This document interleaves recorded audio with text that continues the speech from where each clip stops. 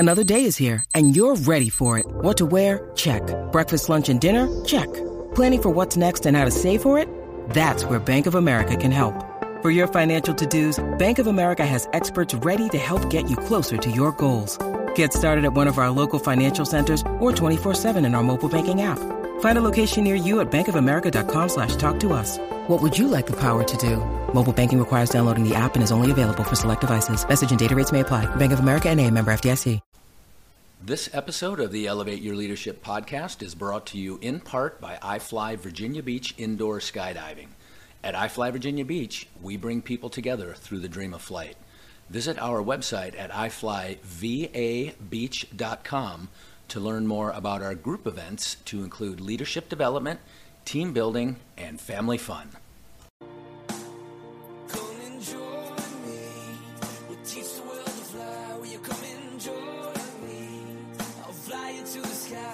Welcome to the Elevate Your Leadership podcast series with U.S. Navy Special Operations veteran, CEO, and hockey fanatic Bob Pizzini.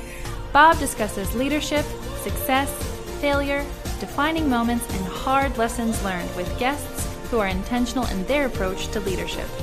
Leadership is a perishable skill. Use it or lose it. In this series, entrepreneurs, industry executives, academics, public figures, and other highly effective professionals share their formulas for success with you. Welcome, everybody, to this episode of the Elevate Your Leadership podcast with me, your host, Bob Pizzini. I hope you've listened to my podcast in the past, and if you have, you know that I love to have discussions with guests who not only bring great value to me and my organization, but these are people who I know are going to bring great value to you and your organization. I've talked to Navy SEALs, I've talked to multi-million-dollar business owners, I've talked to entrepreneurs just starting up, private equity people, airline pilots, you name it. And today, I have to say is a first because my guest is Dr. Allison Tendler, a board-certified ophthalmologist, just as a point of entry, but she is doing so many other things with her life that I know we're going to have a great discussion. I'm going to go ahead and read Dr. Tendler's bio real quick, and then we're going to jump right into it. Dr. Allison R. Tendler, you notice that Allison R. Tendler, A-R-T, that's a theme that she's developed. Dr. Allison R. Tendler is a board-certified ophthalmologist and the owner and creator of Art, Vision, and Artisan Skin and Laser Center in Sioux Falls, South Dakota. She is an eye surgeon specializing in cataract and vision correction procedures, and Allison also operates Artisan, providing the latest technologies and treatments, including laser, facial, injectable options for healthier, more youthful skin. Her mission is to help patients look and feel their best. Whether she is speaking with a patient, leading her team, networking at community events, hosting a guest on her podcast, which I've been a guest, or speaking in front of a large audience, Allison is devoted and inspired to helping others see with clarity and feel confident about their lives and their image. She believes that when you see the world better, you see yourself better. Allison grew up in Clear Lake and Sioux Falls in South Dakota and is proud to call South Dakota home. Allison Tendler, welcome to the Elevate Your Leadership podcast. Oh, fabulous to be here, Bob. Very, very honored. Yeah, so we were just talking kind of before we hit record about the weather forecast in South Dakota. You are home where you grew up, but I hope the next 2 days, you don't get clobbered with too much snow. It's a force being home. They say we're going to get hit hard. I'm still waiting for that actually to happen. Okay. All right. So because you're home in Sioux Falls, South Dakota, do you drive past your childhood home? Do you see the same your school you went to? Is all that stuff the same? Oh, funny.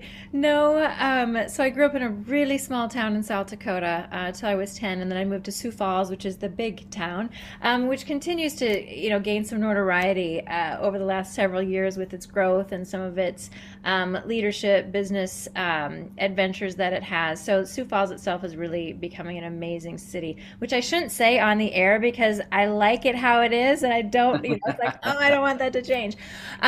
No, so I am right now, I go to work, I come home, I go to work, come home. We leave on the weekends to sometimes go to the lake or whatnot. And so I have driven by my home once God, it's probably been 10 years ago since I drove by my childhood home, and rarely get back to the high school that I was at too. So you'd think it's like, oh, it's a small town you drive. I'm like, and I don't. You kind of Yeah. become this little thing in your own little world from your day to day. The reason I asked about do you drive past your childhood home and your high school and all that is because just for me, it's so different. I left my hometown when I was 18 years old and joined the Navy, and I don't get back very often. So when I do, it's this reminiscent drive past the elementary school, the high school, the house I grew up in, and some other sites. So Now, when I once in a while venture back to the small town where I grew up, that's where my dad's family was from. I definitely do that at that time. I always felt like, I don't know why, that I was a child until I was 10 and we moved. And then I became an official adult after that. Wow. It's just like your mental state changed and how I thought about the world changed at that point. Wow, just from that geographic relocation. Wow. And I think the reasons behind it, my parents divorced, we moved to a new town, we had to have all new friends, new activities. And so there was just this definite chapter ending and new chapter beginning.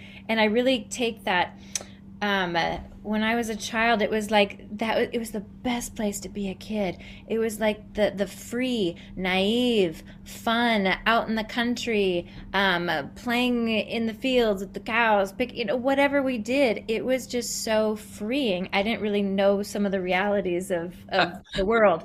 And then when we moved, I mean, I think reality kind of, even at 10, kind of hit you that life was a little different. And one of the reasons I asked that question is because it just really helps. I've noticed when I talk to people, and this is something that we do in the military, everybody in the military does, we say, where are you from? Because it helps you understand who the person is. Yes. And it's really cool. In view of what you just said, how did that upbringing kind of influence you, to become the Allison that you are today, school-wise? And how did you pick ophthalmology? How did all that happen in your early life? All of that, that transference. I was always, as a kid, and I still am, I'm super curious. I love to learn. I was one of those kids who, type A, I loved doing well at school. I wanted to achieve. I had an older sister. I always wanted to be better than she was. I wanted to try to do better than she did in her past at my age. And so I've always been driven. I've always been driven, and I don't understand why. I don't know where that comes from, but I've always been driven to do more, to do better, to be my best self. So knowing that, I was like your stereotypical like great student, the one that the teachers probably really enjoyed at that time. Yeah. I was the opposite. It's like, hey, I raised my hand. I didn't talk when I wasn't supposed to. I followed the rules. I was a pretty good rule follower, which is funny because sometimes in life now I'm like, ooh, I'm not so good at following the rules. Yeah, it's good not to follow them all the time. I don't follow them all the time, but in school I was very good at that. So it's like, and then through my parents' divorce and watching my mom pretty much raise my sister and I as a single parent, seeing her struggle financially. Knowing what that meant on us. We went from this kind of idyllic childhood to living in a very, very small duplex in a new town, knowing that we were some of the, we always had love, we had enough, but there were definitely, monetarily things we didn't have and we were never going to have. And so I grew up with that. It's like, if I want something, I'm going to have to work to get it. I'm going to have to work hard to make it happen. And I've always felt like with that hard work, you can do what you want. You can make it happen. I was always great at math, science, all that kind of stuff. Loved music as well. But the math science has kind of naturally led me into the biology, chemistry, medical field. And what drove me was being able to do something that I felt like, truthfully, if I ever had to be on my own, like my mom was in that situation, and with kids or not, I always wanted to be able to take care of myself, and I never wanted to have to rely on somebody else. And I knew I could do it. I knew I could make that happen. And so that really drove me to find a profession that I felt would fit with skill set, what I wanted out of life, and what I wanted to achieve and accomplish. But still, that drives me to be that independent person. So how did ophthalmology, you could have been a medical doctor, you could have specialized in 100 different things. You could have been a NASA astronaut, all those options. Why ophthalmology? There's so many things in my world. I truly feel I listen a lot to my intuition. I listen a lot to my gut. Although you read things like, oh, you shouldn't do that because you're biased against this and you're biased against that. But I feel that listening to that gut of mine has guided me well, whether I've known or really understood why it was kind of pushing me that way or not. So ophthalmology, medical school in general, I wanted to go to medical school, but what I didn't want was the kind of confines of what I thought traditional medicine was. Traditional medicine, as far as I knew, was working a lot of hours, didn't get to go to sleep, didn't get to see your family, didn't get to have a whole lot of fun. I mean, that didn't sound really appealing to me. Although you would be driving a Porsche or some fancy car, I wanted to go into medicine. And so so that kind of hindered me a little bit. Do I really want this for my life? Once I made the decision, yes, then it was yes. Well, what do I want to do with it? And visiting with somebody who had decided to go into subspecialty, another female, and she's like, "Hey, Allison, here's a couple subspecialties where I think you can have what you're looking for. You can be who you want to be, live the life that you want to on your terms, still, be in the profession you want. Yet it doesn't require so many of those things that you don't necessarily that don't fit you in your life." And I knew me well enough to know that. And so she actually mentioned ophthalmology, and honestly, the moment she mentioned it, I really never looked back. I knew nothing about ophthalmology. We don't learn about ophthalmology in medical school, so we didn't have a lot of exposure, but it drove me. And if you're going to go into ophthalmology, you needed to do well. You needed to study hard. You needed to do well on your tests. So it was like you go, and there's several subspecialties where I feel like, believe me, now medical students these days, they're all like brilliant. I don't know how I would have gotten to medical school like 20 years ago if I had to go up against the kids that are there today. But at that time, you still had to be the best of the best in order to get into these really high subspecialty areas. And so that drove me again. And thank the Lord, once I actually got into the ophthalmologist's office and finally saw a cataract and saw the retina for the first time. We talk about beauty and art. Like, retina is one of the most beautiful things you could look at, and it grabs you. And you're like, oh my God, this is the coolest thing ever. So I never looked back. Luckily, I say God guided me. I got into ophthalmology, and here I am. Where'd you go to school for ophthalmology? So to be in ophthalmology, you have to go to medical school first. So medical school for 4 years, Ophthalmology University of Minnesota. I was all rearing to try to get out of the Midwest for a little bit of time, and I ended up about 4 hours away in Minneapolis, which was awesome. I love Minneapolis, and I still do to this day. Okay. Great training. And then I did a fellowship in kind of the eye. It's not that big, right? And then we subspecialize in these teeny little tiny areas of the eye. So I really work in like the first 4 millimeters of the eye. I don't work in that much. So I did a fellowship in that. So working in cornea, we did transplants. I learned refractive surgery. We did a lot of cataracts, did a lot of those kind of fine things. Do you do the PRK or the LASIK? Yes, I absolutely do. So I know that you had PRK, and you were one of the early, people to have it. And PRK has been around for several decades, and refractive surgery and the whole concept of it continues to just take off from what we had thought of with traditional refractive surgery. So it's still a super fun area, and to be able to do a procedure like PRK or LASIK, or even removing a cataract and putting in a lens to help people gain their vision back, it is empowering, and it is an endorphin boost. Probably like you in a plane, right? It's an endorphin boost. So that's cool. So it literally energizes you to. Yeah. Does that endorphin hit you during the procedure, or when the patient comes back and says, my God, Dr. Tendler, I can see better than I ever have? When does it hit you? That's a really good question. And I had a medical student in with me today, actually, for the half a day I was in clinic. And due to the weather, I said, so we saw a post-op. and I went in with him, and we saw this post up. He's like, wow, that's got to be really, gratifying. I'm like, it is. It's a huge endorphin boost to see somebody do so well.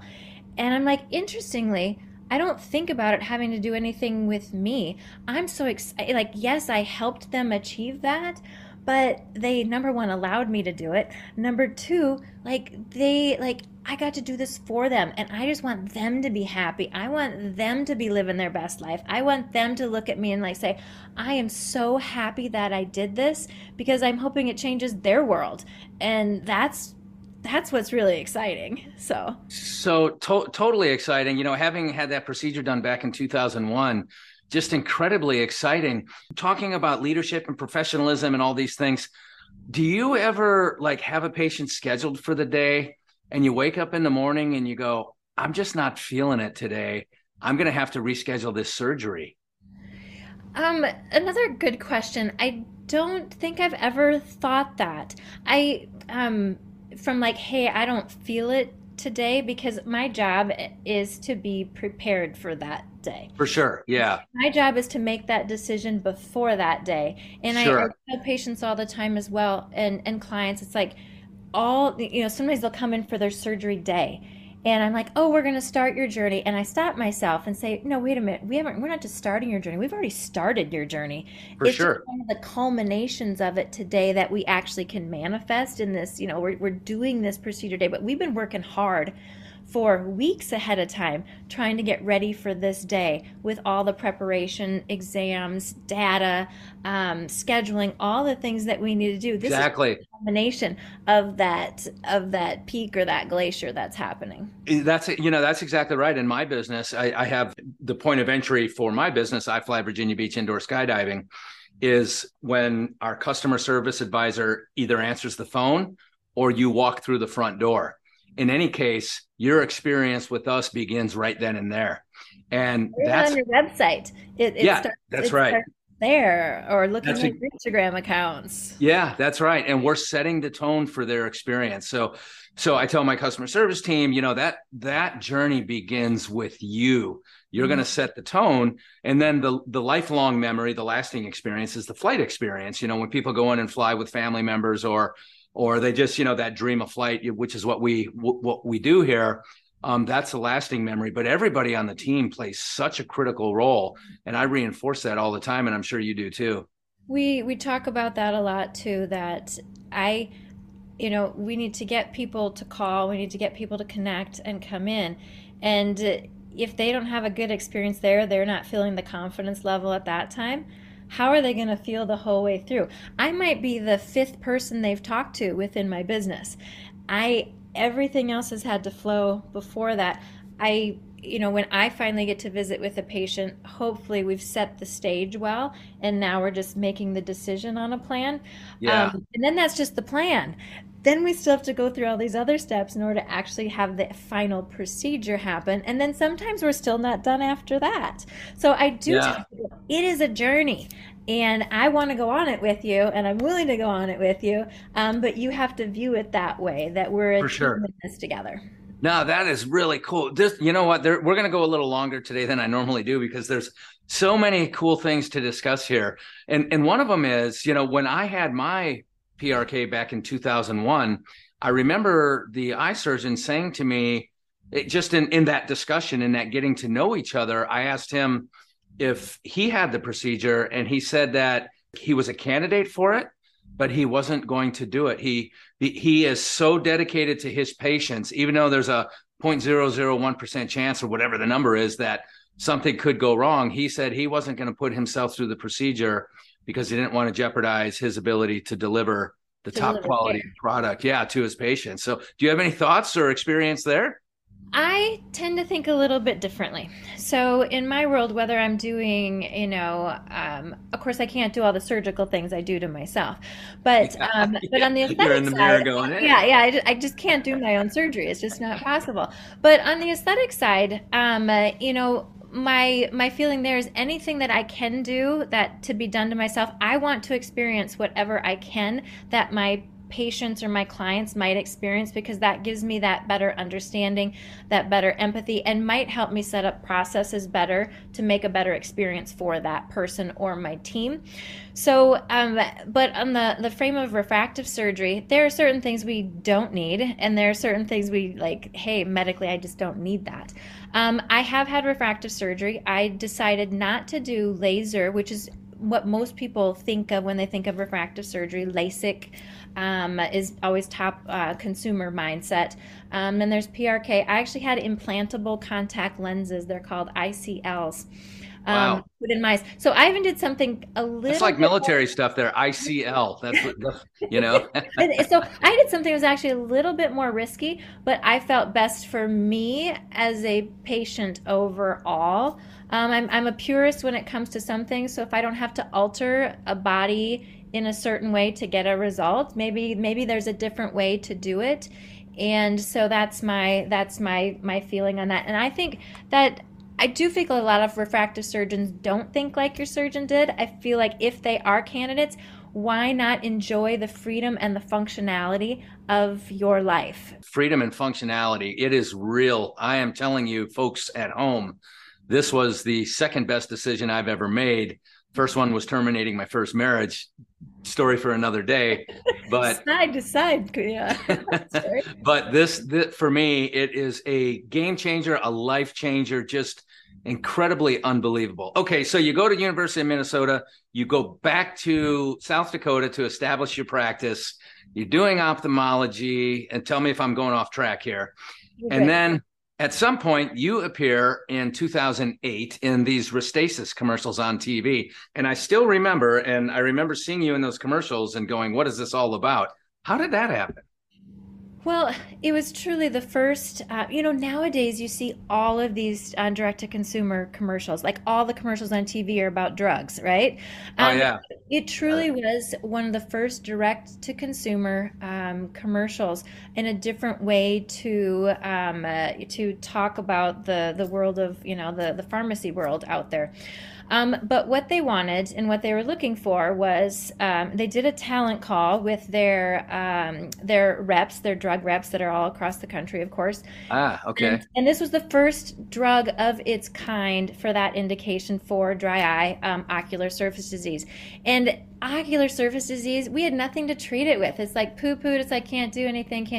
And it impacts people's lives like you would not believe. So I do have a big, if you want to get me on a box, I'll go speak about dry eye and ocular surface disease. Sure.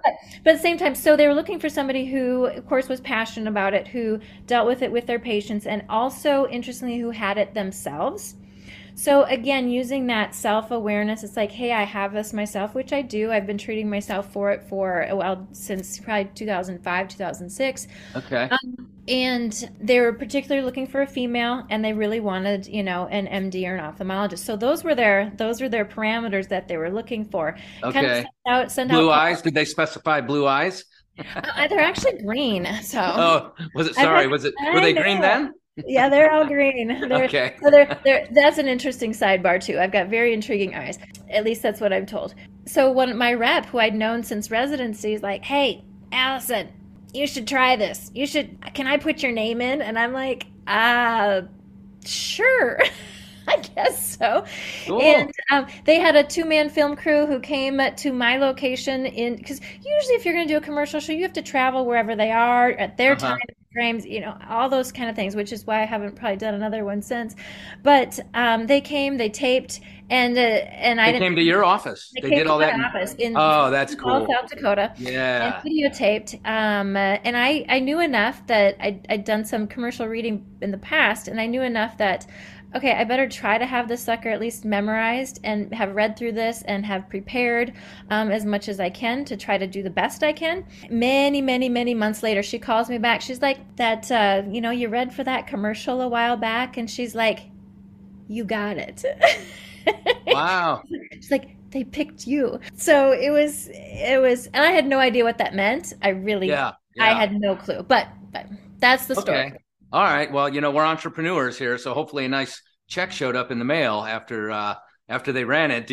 After a couple years, I was part of SAG, the Screen Actors Guild, And so I still am to this day, because of the time that ran and the number of takes. So that's kind of a fun little anecdote. So. That is cool. Yeah. So there's a 2008. I was looking at this on YouTube. I remember this from, whatever I was doing in my life back in 2008.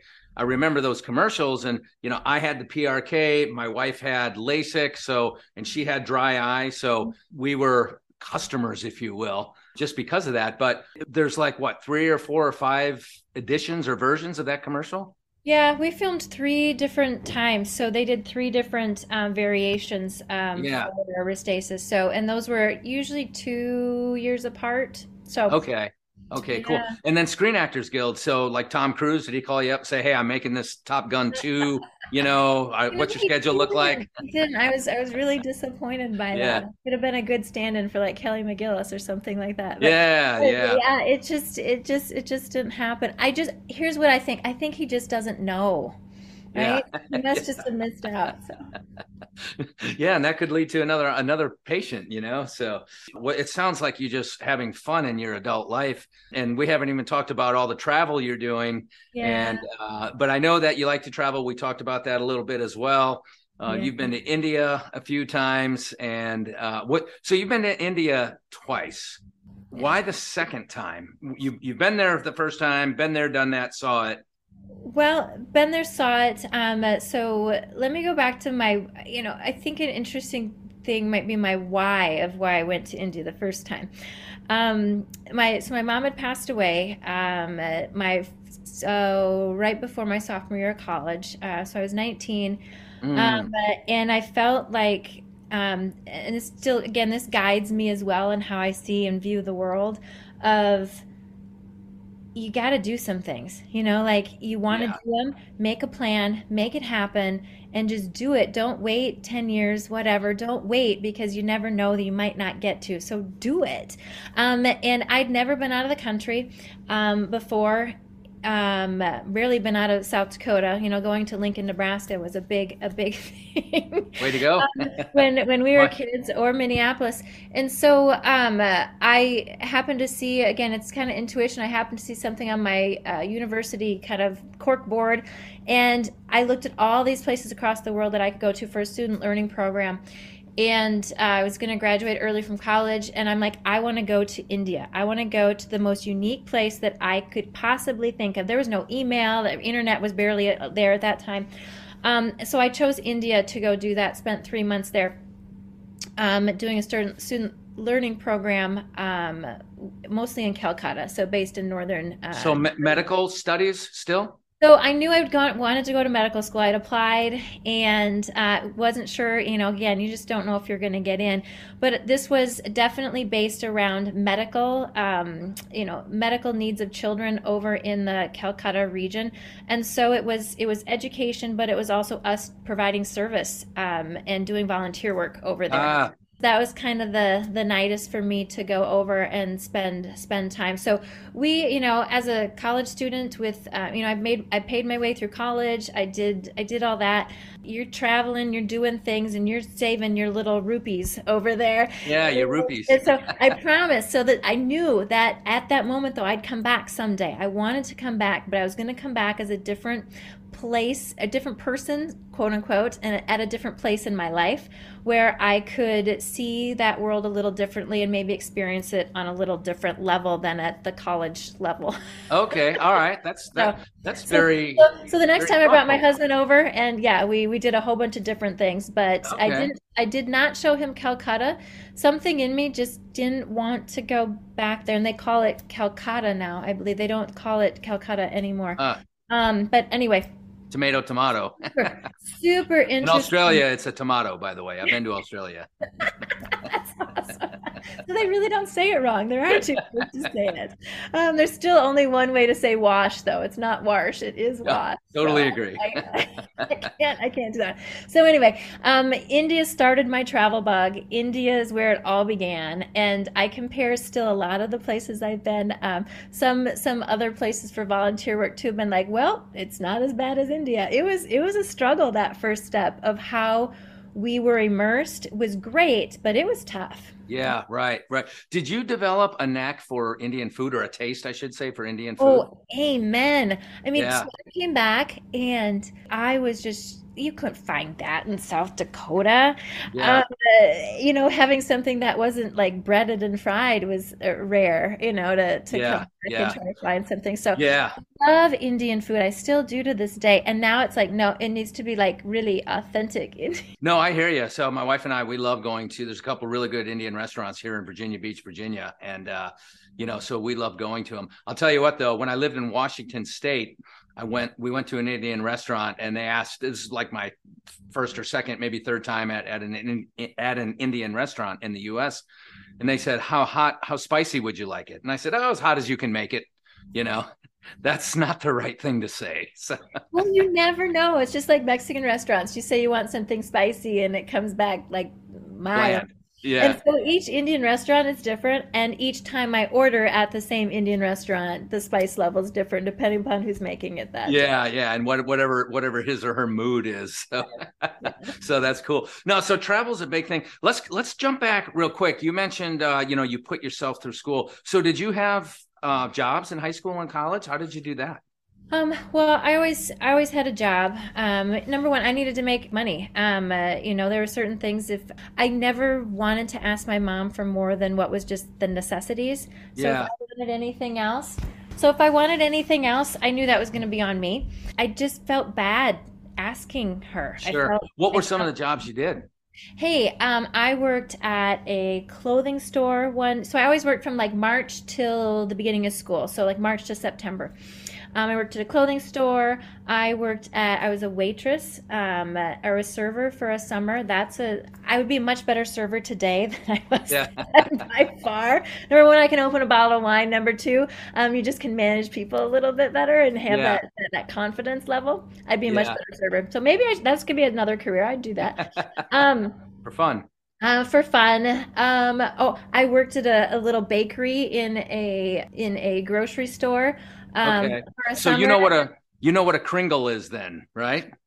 I do know what a Kringle is, but we really don't, these little stores here don't have those, but I do know what a Kringle is. Yeah, it's a Midwestern thing. It's like I grew up Kenosha, Wisconsin, Racine, Wisconsin, and Is it Scandinavian, Norwegian? it is Yeah. that's the origin. But somebody If was if I would have been at a true like little hometown bakery, amen, they would have had something like a yeah, Kringle. yeah, where I grew up, we were having Kringle and coffee at somebody's house every weekend. It was pretty cool. So let's kind of move into entrepreneurship a little bit. But before we do that, though, we're going to take a quick commercial break. Allison is a good capitalist, just like I am, and just like all of you out there. So we will be right back. When you need mealtime inspiration, it's worth shopping Kroger, where you'll find over 30,000 mouth-watering choices that excite your inner foodie. And no matter what tasty choice you make, you'll enjoy our everyday low prices, plus extra ways to save, like digital coupons worth over $600 each week. You can also save up to $1 off per gallon at the pump with fuel points. More savings and more inspiring flavors make shopping Kroger worth it every time. Kroger, fresh for everyone. Fuel restrictions apply. And we are back. I'm talking to Dr. Allison Tendler, board certified ophthalmologist, business owner, entrepreneur. And let's talk about your entrepreneurial journey so far. So at some point you decided to leave I don't know if a medical group that you were with and step Correct. out on your own. I mean, how did that Correct. come to be? There's been a lot of hard things in life and, hard little, I'll say, chapters in life. And that was definitely a hard one. There's nothing easy about leaving a partner or a partnership, no matter what that means, whether that's personal or professional. And no matter how hard it or how much it may need to happen, it's still a hard road to decide, to make that decision to do, and then to undergo and finally kind of, traverse that and get to the other side. Having done both of those, too. Well, first of all, I've worked in so many different, just being in Sioux Falls, I've worked for a health system. So I've worked as an employee for a large health system with the same partner that I had been with. We went out on our own, grew that group. And so that was learning experience for entrepreneurship. But even then, I had a really hard concept of what that meant, what might be required of me. And you had people to do a lot of things for you. Mm-hmm. So in the hospital level, people did all this stuff. You saw what you made, you saw what you got to take home, and that was about it. Yeah. Although you knew that, hey, I want to hire this person, or we need to hire 2 more staff people, that ultimately came out of your overhead. So that concept and the semblance of cost of goods within your clinic walls made sense. Going into private practice, there was still a lot of things that were done for you, and my job was to see patients. My job was to see patients and do this and move forward clinically, yet still learning along the way. We learned a lot about marketing. You learn a lot more about, we started running our own surgery center. So you start to, by osmosis, you really start to pick up a lot. I don't feel like I had it like, I always wanted to own my own business, or I always thought I'd be an entrepreneur, and especially never thought I'd be a solo business owner. Now that's where I'm at right now. Yeah, a solopreneur. Yet it's been rewarding in, still working on the financial rewards, but I'm going to say it's been rewarding and challenging and a growth. It's just been such a growth spurt for me that I'm like, maybe I'm better at this than I thought I would be. I'm like, I'm going to suck at this. It's going to be no good. I don't know that I should do this. Maybe I should just call it quits now. Cause I was scared. I was scared to do that. How long ago did you take that giant step? It'll be 4 years this summer. So about 2.5 years ago. I was going to say, so, Malcolm Gladwell and mastery, right? 5 years or 10,000 hours to master whatever the skill is. So you're 4 years into it, right? So you're still trying to master. Yeah, no, exactly. And I'm in the same situation with kind of where I'm at. I did a 26-year military career. Who knows if I ever mastered that? And then I'm now 12 years in the private sector, but I fly Virginia Beach. We were steady state, doing great by our 5th year, no problem. I have 40 people on the team. Everybody knew what they were doing. Then I transitioned into writing a book and doing coaching and doing leadership development and having these things, these podcasts. I'm like almost maybe 2.5 years into the podcast. So there's a mentorship and a process we go through to learn. So you're 4 years into it. You pretty much told us how it's going. So where do you want to go? Because you've got med spa and some other things. So what are your business goals there? So 2 components of my business, so all under one umbrella per se, but I've got 2 different classes of business that I have. I've got my true medical eye side, so that deals still with a lot of insurance, just a different kind of marketing, patient population base that you're going after, as well as working with primary care optometrists that are taking care of a lot of those patients as well. So it's a little different beast. And then we've got, if I could just be like all of one thing or all elective, or we didn't have to deal with all these magnitude of things, yay, that'd be great. But I also might get bored. So yeah. And then I've got my skin and laser side, so truly elective, where we get to kind of really let the creative juices flow. I tell people that what we get to do is, I've got a whole bunch of different tools and paints and paintbrushes in my office, and it's my job, even though I'm using science to dictate what I want to do for you and with you as a client or a patient, whether it's your vision or your skin. It's like I'm trying to choose the right paint and paintbrush to make that happen for you, as you are the canvas. And wow. Okay. Yeah, you are like the canvas that I get to work to help. We talk about either we're going to help create something, we're going to maintain something, or we're going to restore something. So it's all the artwork to we're restoring, we're maintaining, or we've got to create it in the first place. We have this affinity with things in groups of 3, but I love that. Create, maintain, or restore. Mm-hmm. From how I look at both sides, there may be very different. It's like you're doing eye surgery and you're playing, having fun creating these awesome things for people's skin. But they really do mesh in how I see my why and my world together. Truly, yes, literally and figuratively, you can see the world better. But when I work on the eyes, it changes, it rocks their world, and they start to change how they feel about themselves. They feel empowered.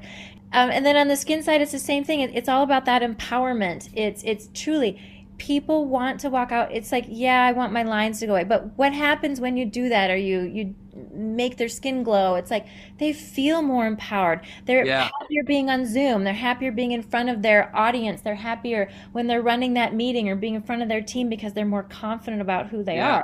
And I just had a little part in that, but it's really cool. So from the leadership perspective, right? Because I mean, would we call this cosmetic surgery or cosmetics, generically? Is that a correct way to? You could, overall term, it is, cosmetics. And part of my surgical side, I do a lot of elective surgery as well. So it is cosmetic surgery. Some of on the eye side, though, it's like, is it cosmetic or is it functional? Yeah, right. Functional well, meaning, I would say to have it, and is insurance going to cover it, or is it like I want to have it because I want it for me? And both of those I think are valid, reasonable. They are. Yeah. It's the human being being a human being. And I tell people too, it's like, it's okay to do something for yourself. I'm going to make you, I want you to be your best self. I'm not going to make you someone you're not, but you just want you to, it's okay to say yes. A couple things there. One is, does insurance pay for, they probably don't pay for the cosmetic stuff, but will insurance pay for corrective eye procedures like No. PRK and LASIK? No, they won't. Coming from the military world, that's a little different because I think everybody, that is active duty now. I was one of the test patients, but now. So for our listeners too, everybody who's active duty actually has the opportunity to have refractive surgery for no cost through the military. So they get to do a lot of things that we don't necessarily get to do, and do a lot more of certain things because we can't on the private sector necessarily make that happen for some patients. But it is truly, it is not covered by insurance, which, it's like you've got glasses, you've got contact lenses, you've got those kind of things that some of those eye care insurances will take care of. But that is still looked at as cosmetic. And, it's still looked at like, you have the option to do this and to see well, but you want to do this. And it's like, that's okay. Live it, do it, and don't look back. Yeah. So. I'll tell you what though, and this is my life's experience. This is my experience since I had the procedure. I'm more confident as a leader. I'm more confident as a team player, and I'm more efficient because I don't have to say, hang on, where's my glasses? Let me clean my glasses. Let me take my glasses off for this. Let me find my glasses. My glasses broke. My contacts are bugging me. I got to go get contact solution. I slept with them in their 3-day contacts. I've had them in for 3 months, which is they talk a little bit about, or there's been this push lately, like, hey, LASIK has all these, potential bad things about it and all these risks and da-da-da. It's like, okay, but on the scope of things, number one, I don't feel that is true if you're having a good surgery done properly and not and taking care of the patient before and with ocular surface. Sure. And the data is there. Data is there. Like, you take your situation, I slept in my contacts for 3 months. Those people are so much risk from a health standpoint for infections and ulcers, and they're setting themselves up for like this nastiness. Yeah. Let's not have that happen. Let's get that refractive surgery for you. Move on. In the long run, it's a cost savings. It just is. And why wouldn't insurance pay for that? You're reducing health risk.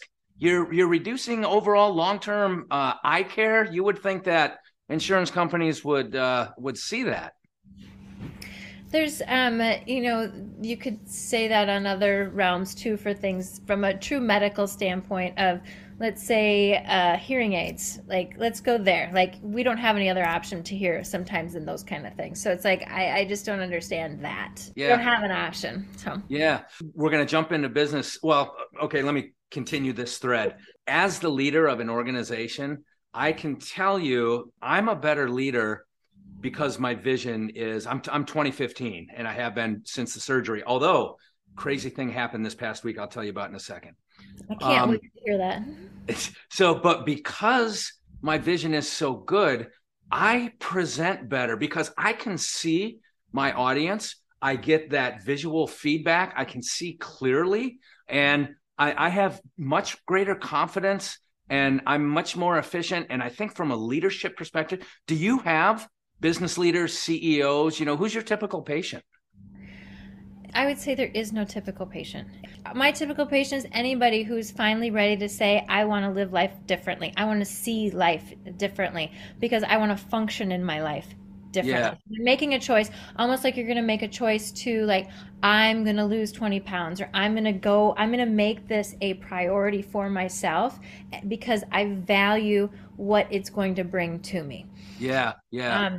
So if there's value in it for somebody, like once they do it, like they probably don't even think about cost again because like, wow, Exactly. day over and day over again to have this freedom and functionality. I had a patient in recently who I do a lot for reading vision as well. So like I love that reading vision population because that's a struggle bus too. And we all 100% of us will have reading vision issues. So it's just, it will happen. Yours truly. Me, it's just getting worse day by day. And she's like, I feel so young. I feel free. I feel like, she's like, I couldn't even lay on the couch with my glasses and watch TV because they'd alter and they'd bump. I mean, the basic things we do every day. And I tell people, like, what else in your life can you wake up and use every single moment of your waking hours than your vision? Like you get to use this gift you've given yourself every minute of the day. So mine was 2001. This is 23. So that's what, 21 years, 22 years ago. And every day, it's literally like you said, every single day I wake up and I say, man, I'm so glad I did that every day. That's incredible. You know, just from a marketing perspective, CEOs, leaders see clearly, lead with greater clarity. You know, hey, I'm on your marketing team now, you know, lead your organization with greater clarity. I'm all about mental clarity and high energy. You know, that's kind of when I coach and when I speak, those are really my main points in leadership. So let me tell you real quick. I did a hyperbaric oxygen treatment recently. Are you familiar with it? I am. Mm-hmm. Cool. So because I'm a veteran and some of these less than conventional, although I would say hyperbaric oxygen has become conventional, but these things are available. So, you know, can I ask what you did it for?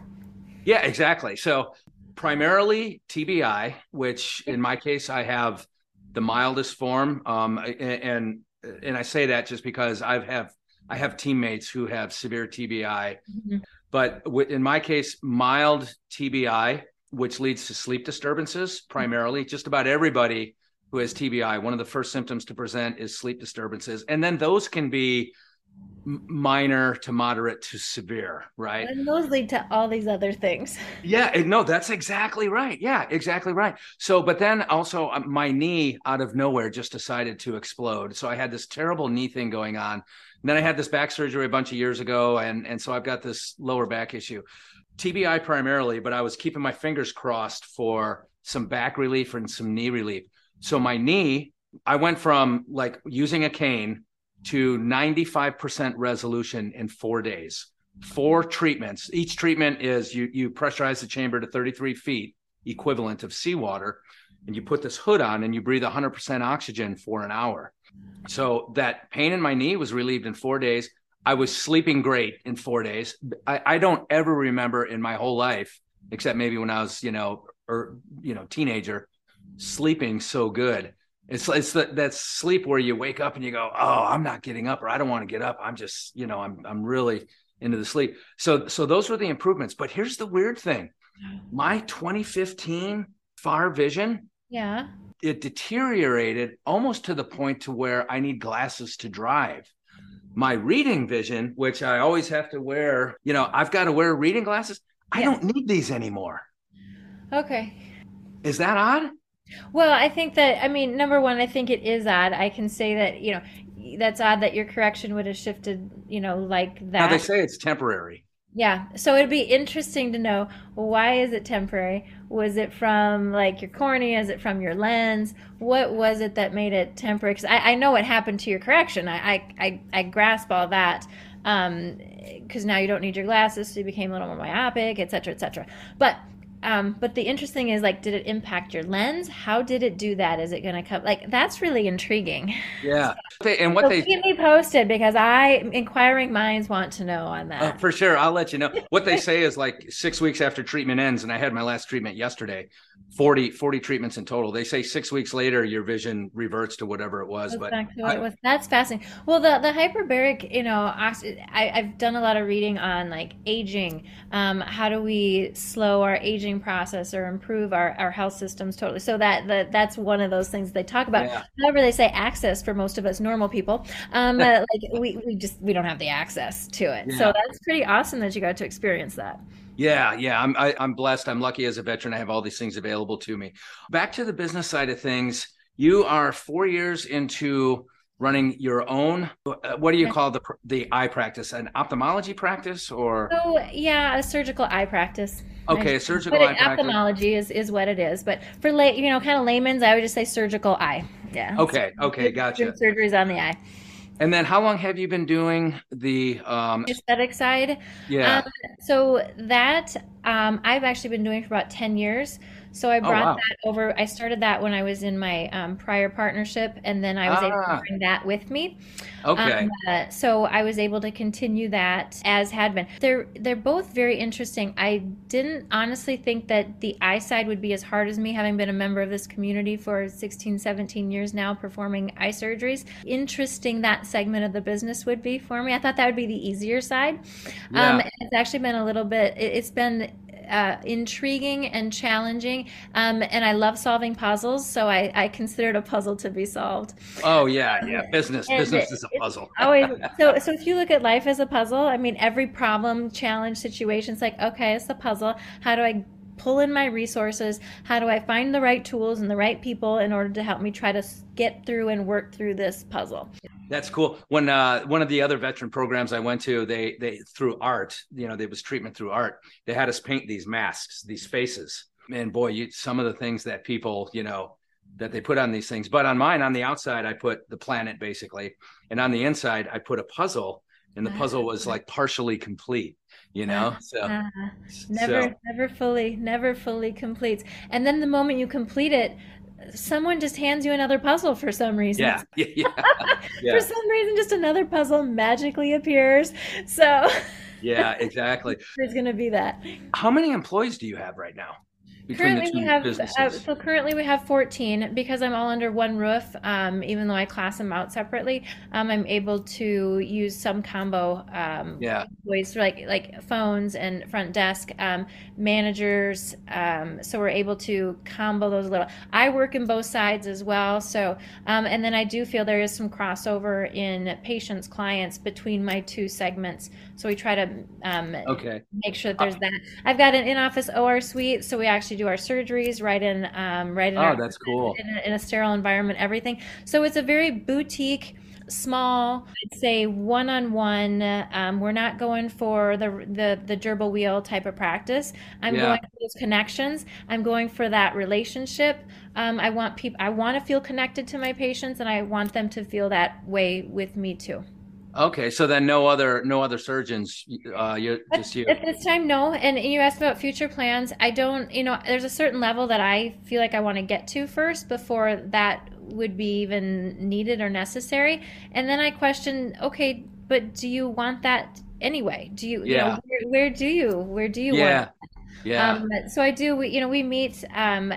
This didn't start off immediately, but one of the best things, and I'm sure you have this too. Finally hiring like a business coach, some people to help us. Okay, I don't know much about business or how to run it. Thank God I had hired somebody on like 2 weeks right before COVID started.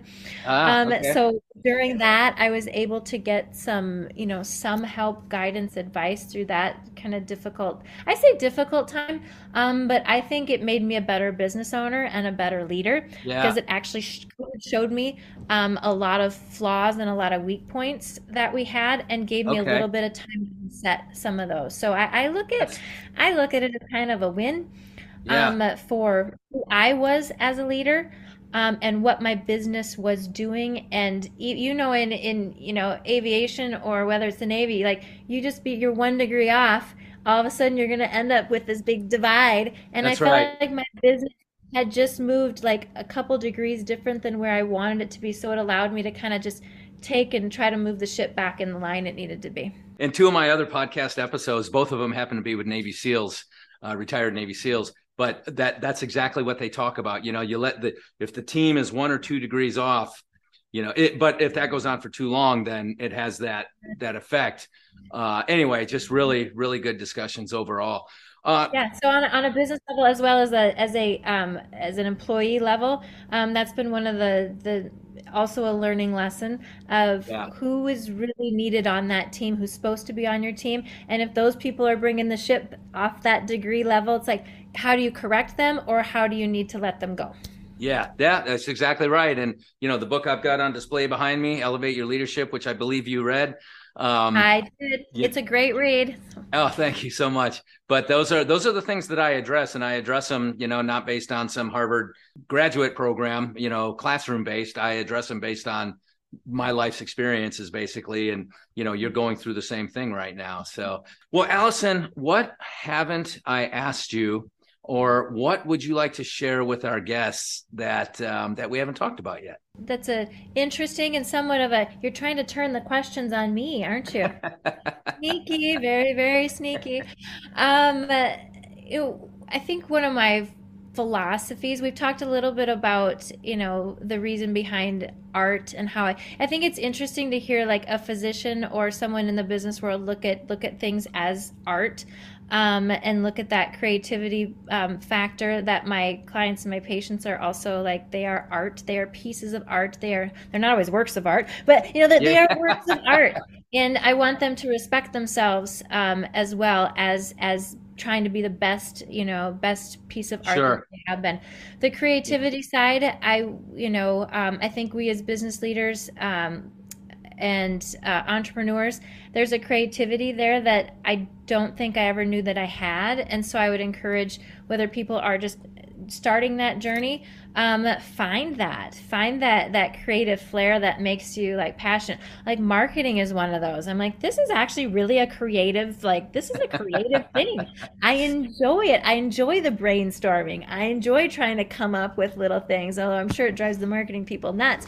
But yeah, but it's like, oh, I didn't know I could do that. So finding within you those things that even you didn't know that you had, that you possess, and then that makes you more curious about this, and you want to read this book, and you want to do that, and you want to go to this meeting, and just that constant growth and curiosity that I feel like makes for a great leader. I think during COVID as well, one other thing I'd point out on that side was because I was such a new leader within my business, I didn't know a lot of things, and like to be able to be asked questions and to have that confidence to say like, I am not sure of what the answer is, or have that humbleness to say like, I don't know, but I want to know, and I want to know for you, so let's work to figure that out. Also transferring it to your employees once in a while to say, that's a really good question.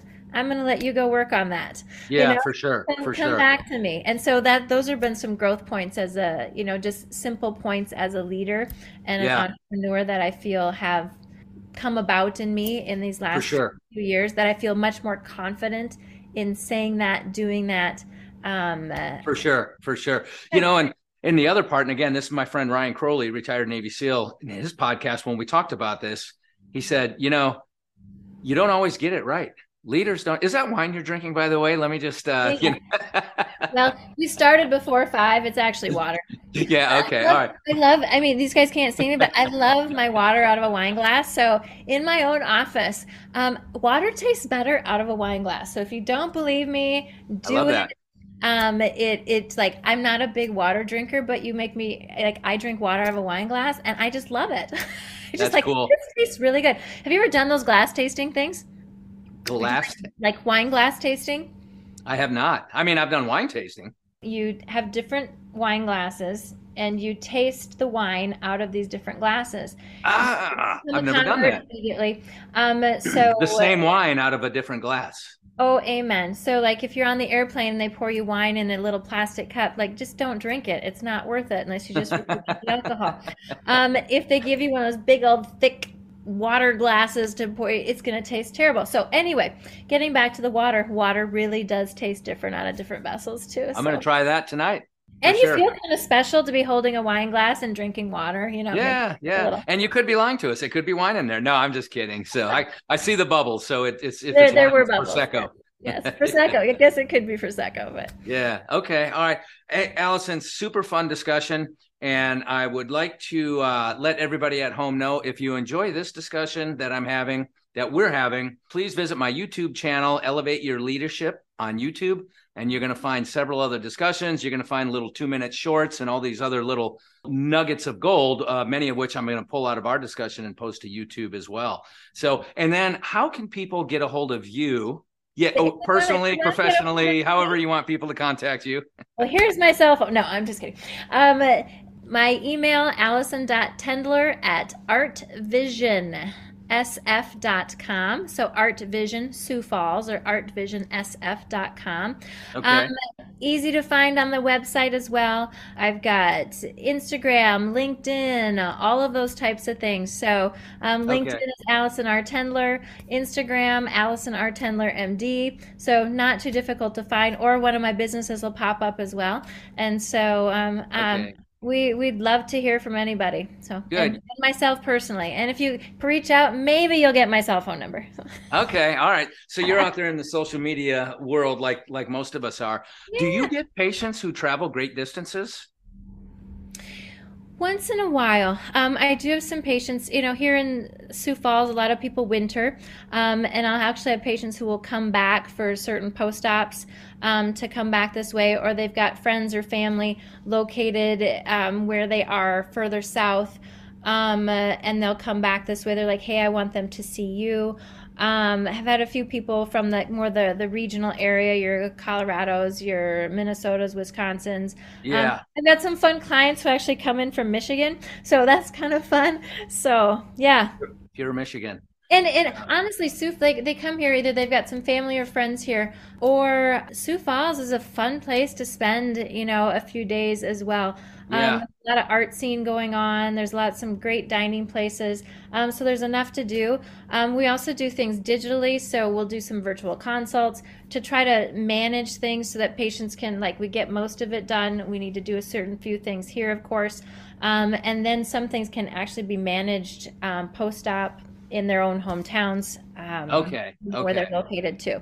So let's say you're going to come to me, someday when you can't stand your reading vision, and we can arrange all of that. It's always doable. Okay, all right. So visit Sioux Falls, South Dakota, while you're receiving some type of procedure from Dr. Allison Tendler. I think that sounds like a fun trip. All right. Hey, thank you so much for coming on the Elevate Your Leadership podcast, Allison. It's been so fun. You are a joy. It's just been a blast to spend some time with you. Still can't wait to get to Virginia Beach. We can't wait to have fun. Yeah, you're going to have a blast. And that young daughter, she will. She's the flyer. I told you she'd be the flyer. Yeah, she'll have the time of her life. All right, Allison, thank you so much. Thank you. Have a good night. We'll see you. Bye. Thank you for listening to the Elevate Your Leadership podcast. To contact Bob directly or to learn more about how Bob can advance you and your organization through leadership training, team building, executive coaching, and public speaking, visit robertpizzini.com. Robert, Pizzini.com, and connect with him on LinkedIn.